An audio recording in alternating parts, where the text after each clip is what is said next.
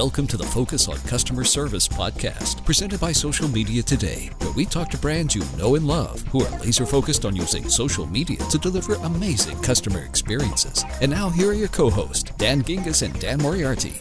Hi guys, and welcome back to episode 2 of Focus on Customer Service, hashtag FOCS. The great news is we've made it. There is an episode 2. We didn't know after episode 1. And I'm really happy to be here again and to welcome back with me Dan Gingiss, my American friend. Dan, how are you?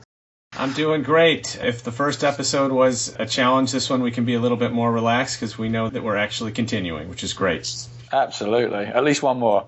And just a reminder to everyone listening, for those that heard the first or those that didn't, this is a podcast which is actually interviewing brands about social customer service. But the twist is that those brands, we look to you to nominate who you would like us to interview and who you would like us to learn more about their approach and their strategy. Let us know, hashtag FOCS. Let us know brands you'd be interested in, and we'll reach out to them and try and schedule them onto the show. And also let us know any questions or comments or thoughts from both this episode and previous episodes. Dan or I or our guests will make sure we jump in and join the conversation. And today we're very, very excited to welcome Lori Meacham from JetBlue Airways. Lori is the manager of customer commitment at JetBlue Airways, where she's worked for nearly 5 years. She manages a cross-functional customer support team, which are called crew members, and they specialize in handling inquiries from passengers in a timely and efficient manner.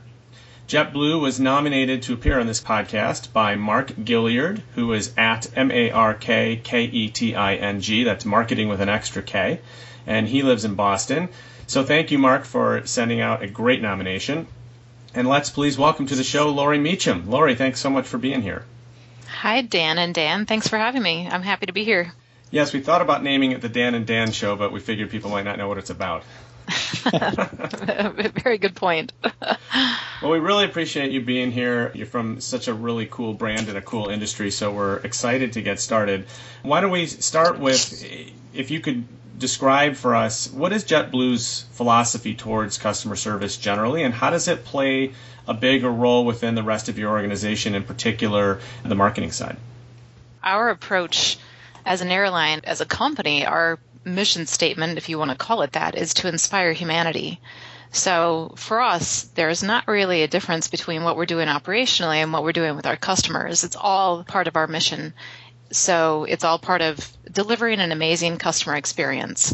And the way we fit into that is social is just one more piece, one more area, one more opportunity where we can have a touch point with our customers, where we can interface with them, we can interact with them, we can really connect on a personal level. So for us, it was a seamless choice to be involved here. And overall, what we're committed to, like I said, is providing an amazing experience for all of our customers in every part of their travel experience. You said that it's kind of an expansion of what you were already doing in customer service. Obviously, social adds a whole bunch of different wrinkles. In particular, it's really the only public customer service channel. So tell me how you take what is already this culture of service and then bring it to a new channel like social. Well, hopefully, if we're doing it right, any interaction you have with a JetBlue crew member will be very similar, whether you're speaking to somebody at the airport or on a flight, one of our in-flight crew members, or if you call 1-800-JetBlue, or if you contact us on social. Our goal is to deliver a consistent experience. So we want that to be something that reflects our brand as a whole, and that no matter who you're talking to or where you are, whether you're on our website or speaking to one of our crew members, that you get a feel for what JetBlue is really like. And part of that just goes, again, back to our brand promise of inspiring humanity. We want to make sure that that is the story we're telling in person, in print, and through marketing, in any area, in any way that we're interacting with our customers personally. Cool. And Lori, can we get a little specific about how you guys actually bring that to life? So can you talk a little bit about your role on the team and kind of the team structure beyond you and how you inspire humanity with your flyers through these social channels? So my role, I'm the manager of customer commitment and social media. So I'm part of the customer support team. And we're based in Salt Lake City, Utah. We also have a customer support team in Orlando, Florida. Currently, none of the social media team is in Orlando. They're all based here in Salt Lake. But the social media is part of a larger effort here at JetBlue. It's not limited just to customer support. It also involves corporate communications and the marketing team. There are a lot of people that obviously are very concerned about how we represent ourselves through social channels. But on the customer service side, that's something that we've decided a long time ago that was just a natural extension of what we were doing anyway. Like I said, when our customers reach out, when they want to talk to us. So what we've really tried to do is make sure that even though the crew members that work on our social media team here are customer support crew members, they were trained on our reservation systems. They are very familiar with our guidelines and our policies. We also want them to have a very solid understanding of who JetBlue is as a brand. And they have to have kind of a dual ability to think about things through a PR lens as well as from a customer support lens. So we hire only internally, and right now the team is about 25 crew members strong on the front line. We also have some support for that with 2 leads and a supervisor, and that's on the customer support side. So that's about the size of it. We are here 24/7, making sure that we're covering our social channels, responding to customers. And I would say also one of our biggest goals is making sure that we always know the answer. And since we don't always know the answer, we at least know how to find the answer. Customer service on social has opened up a whole new world where it's not just customer service questions that you're answering, but it's a whole range of questions on airport trivia, airline, aircraft details.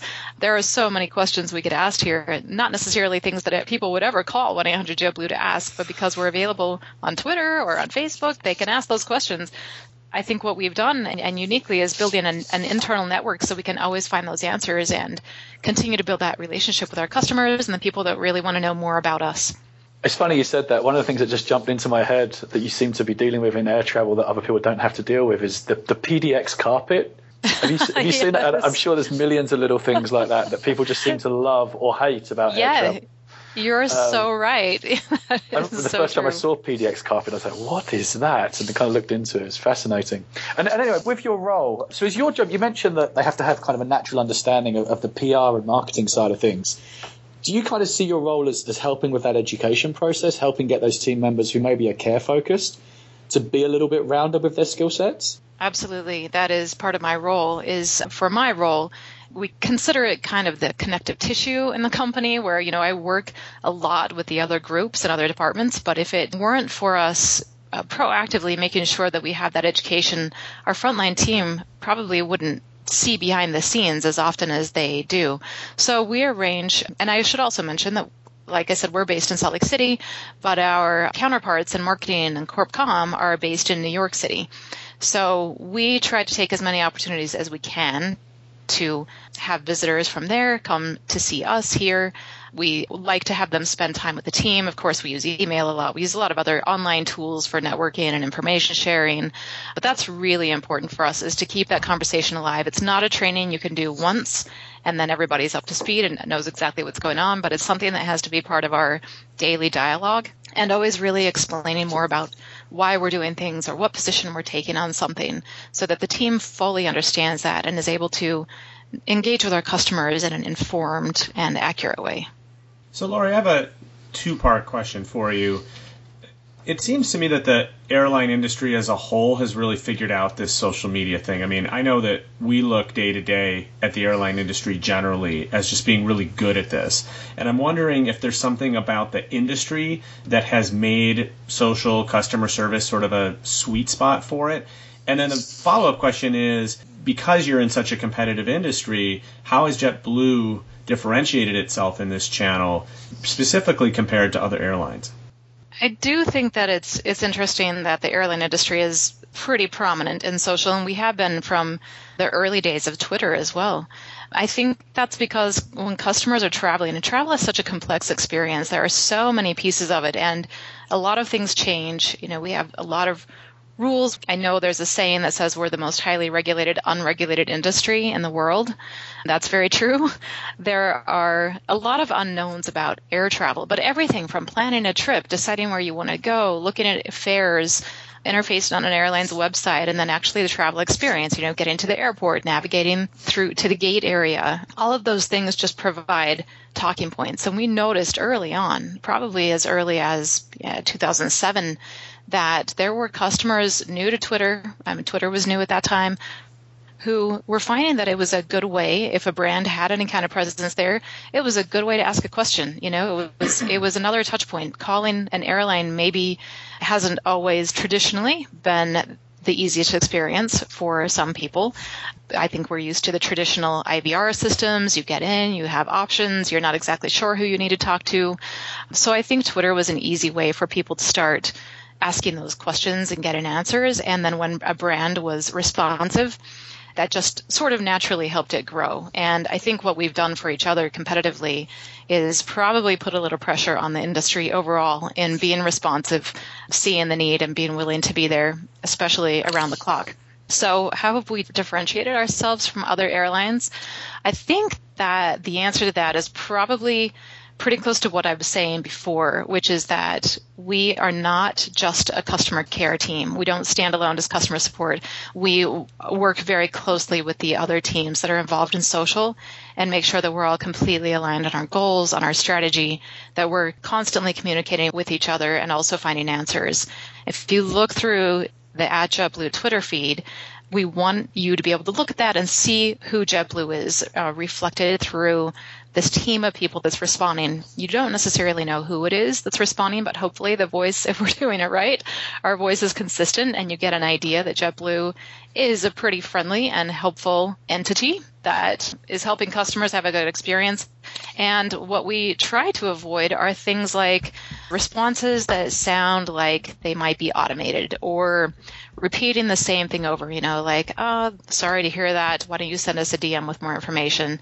That's something we don't want to do a lot of because we want to be transparent. We invite our customers to share their experiences with us publicly, and we want to work through those publicly as much as possible as well. So I think we have really infused our brand's personality through our presence on social, and that's what differentiates us. That's awesome. And I think this idea of keeping people on the channel of their choice is really important because, when people tweet at you, the last thing they want to hear is that you want them to go to some other channel, whether it's, even if it's DM, but if it's email, or my favorite is when people respond back and say, sure, we'd be happy to help you, call our 800 number, which is precisely what the person didn't want. So I think that's great. Just a quick follow-up question around response time, because I think one of the things that also seems to differentiate your industry is that when people need help, they need help right now. They're stuck in an airport, there's weather, whatever it is.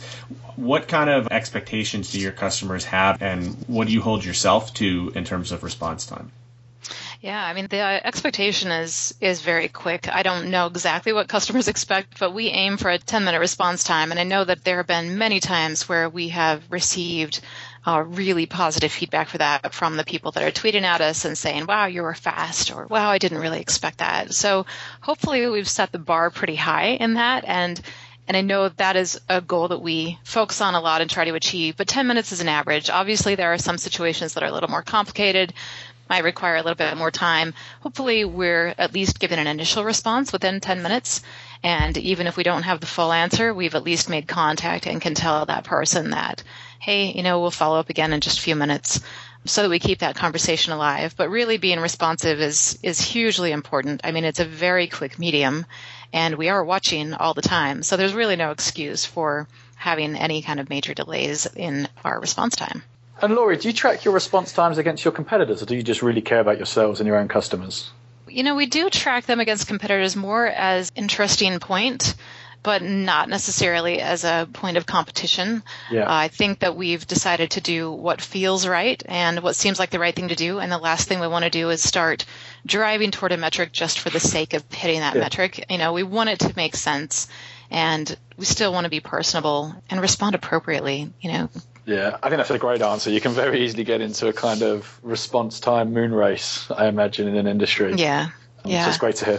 And just a reminder for everybody listening, if you have any questions for Lori, Dan, or Dan, hashtag FOCS, let us know future nominated brands, and we'll be sure to try and get them on the show in the future. And Lori, I was fascinated, knowing what I know about airline travel, which admittedly isn't too much, but kind of from the outside, it seems to be such a loyalty-driven business with the loyalty programs and the effort that you guys put in there.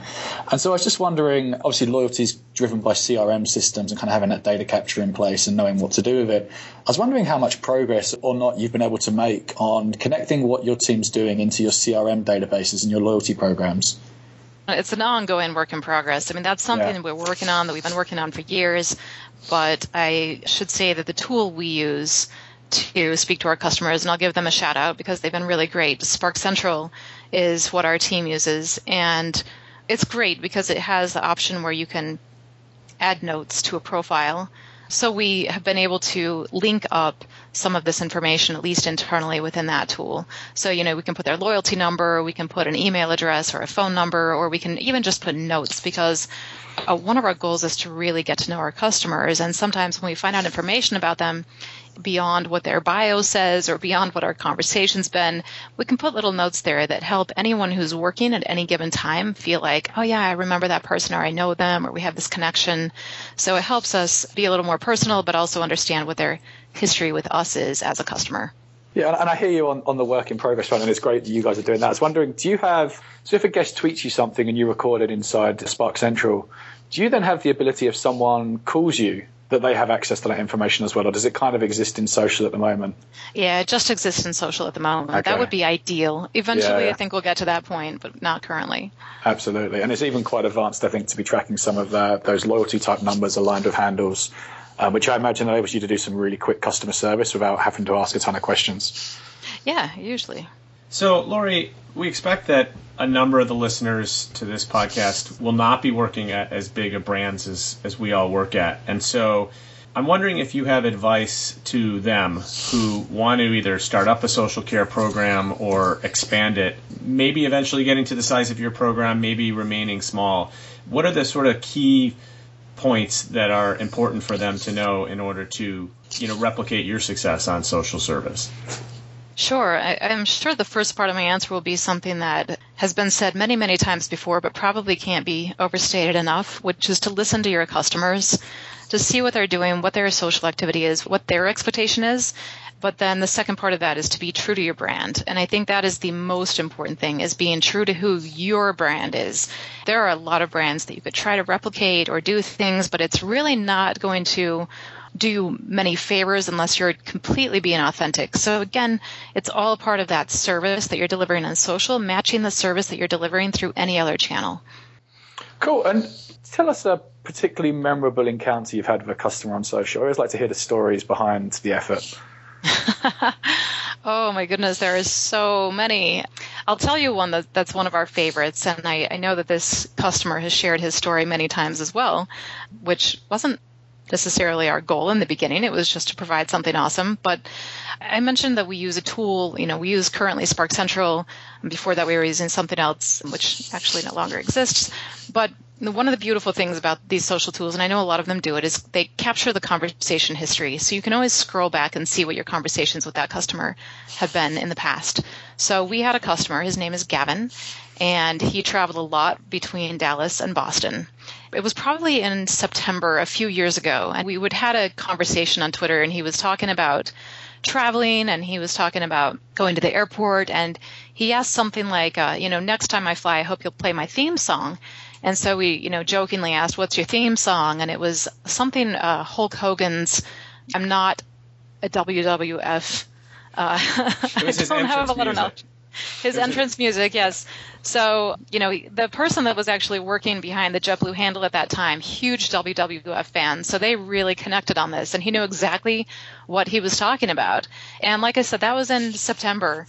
And Gavin flew again in January, and he gave us a heads up that he was flying. He said, hey, I'm flying next week. And so very quickly, having to look back at that conversation we had in September, remembered that he had kind of teed us up with some information about what his entrance to the song might be. So we found out what his flight date would be, and we got hold of our team in Dallas. And we let them know that Gavin was traveling on this flight and that it would be awesome if they could play that theme song, Hulk Hogan's song, when he boarded the plane. And the team in Dallas got so excited about this opportunity that they did that. And they did even more than that. They did a little tiny bit of Twitter stalking and found Gavin's profile picture and made a sign, a big poster that said, "Welcome, Gavin." So when he went to board the flight, there was some amount of fanfare. And they made it really, really special and surprising for him. I don't think had any idea that was actually going to happen following just a conversation on Twitter. So the thing I love about that story, and that we've been able to do several times, is connecting that virtual experience with the real life experience. Something that's actually executed on the ground in person. I think that's what makes it even more real and even more amazing for our customers. And getting other teams involved, the social media team, I think, could sometimes kind of be easy for us to take some credit for having fun and, doing interesting and different things. But I think anytime we have the ability and opportunity to throw that the way of somebody at our airports or, somebody else who can actually execute on that, I think how much more amazing is it for them to actually be the heroes in that situation. So that's one of our favorite stories. And Gavin, it was absolutely not lost on him. He has told the story so many times. And I know that he might be a little more loyal to JetBlue. And he's definitely what we consider one of our BFFs now. And we've had a lot more fun with him as he's traveled as well.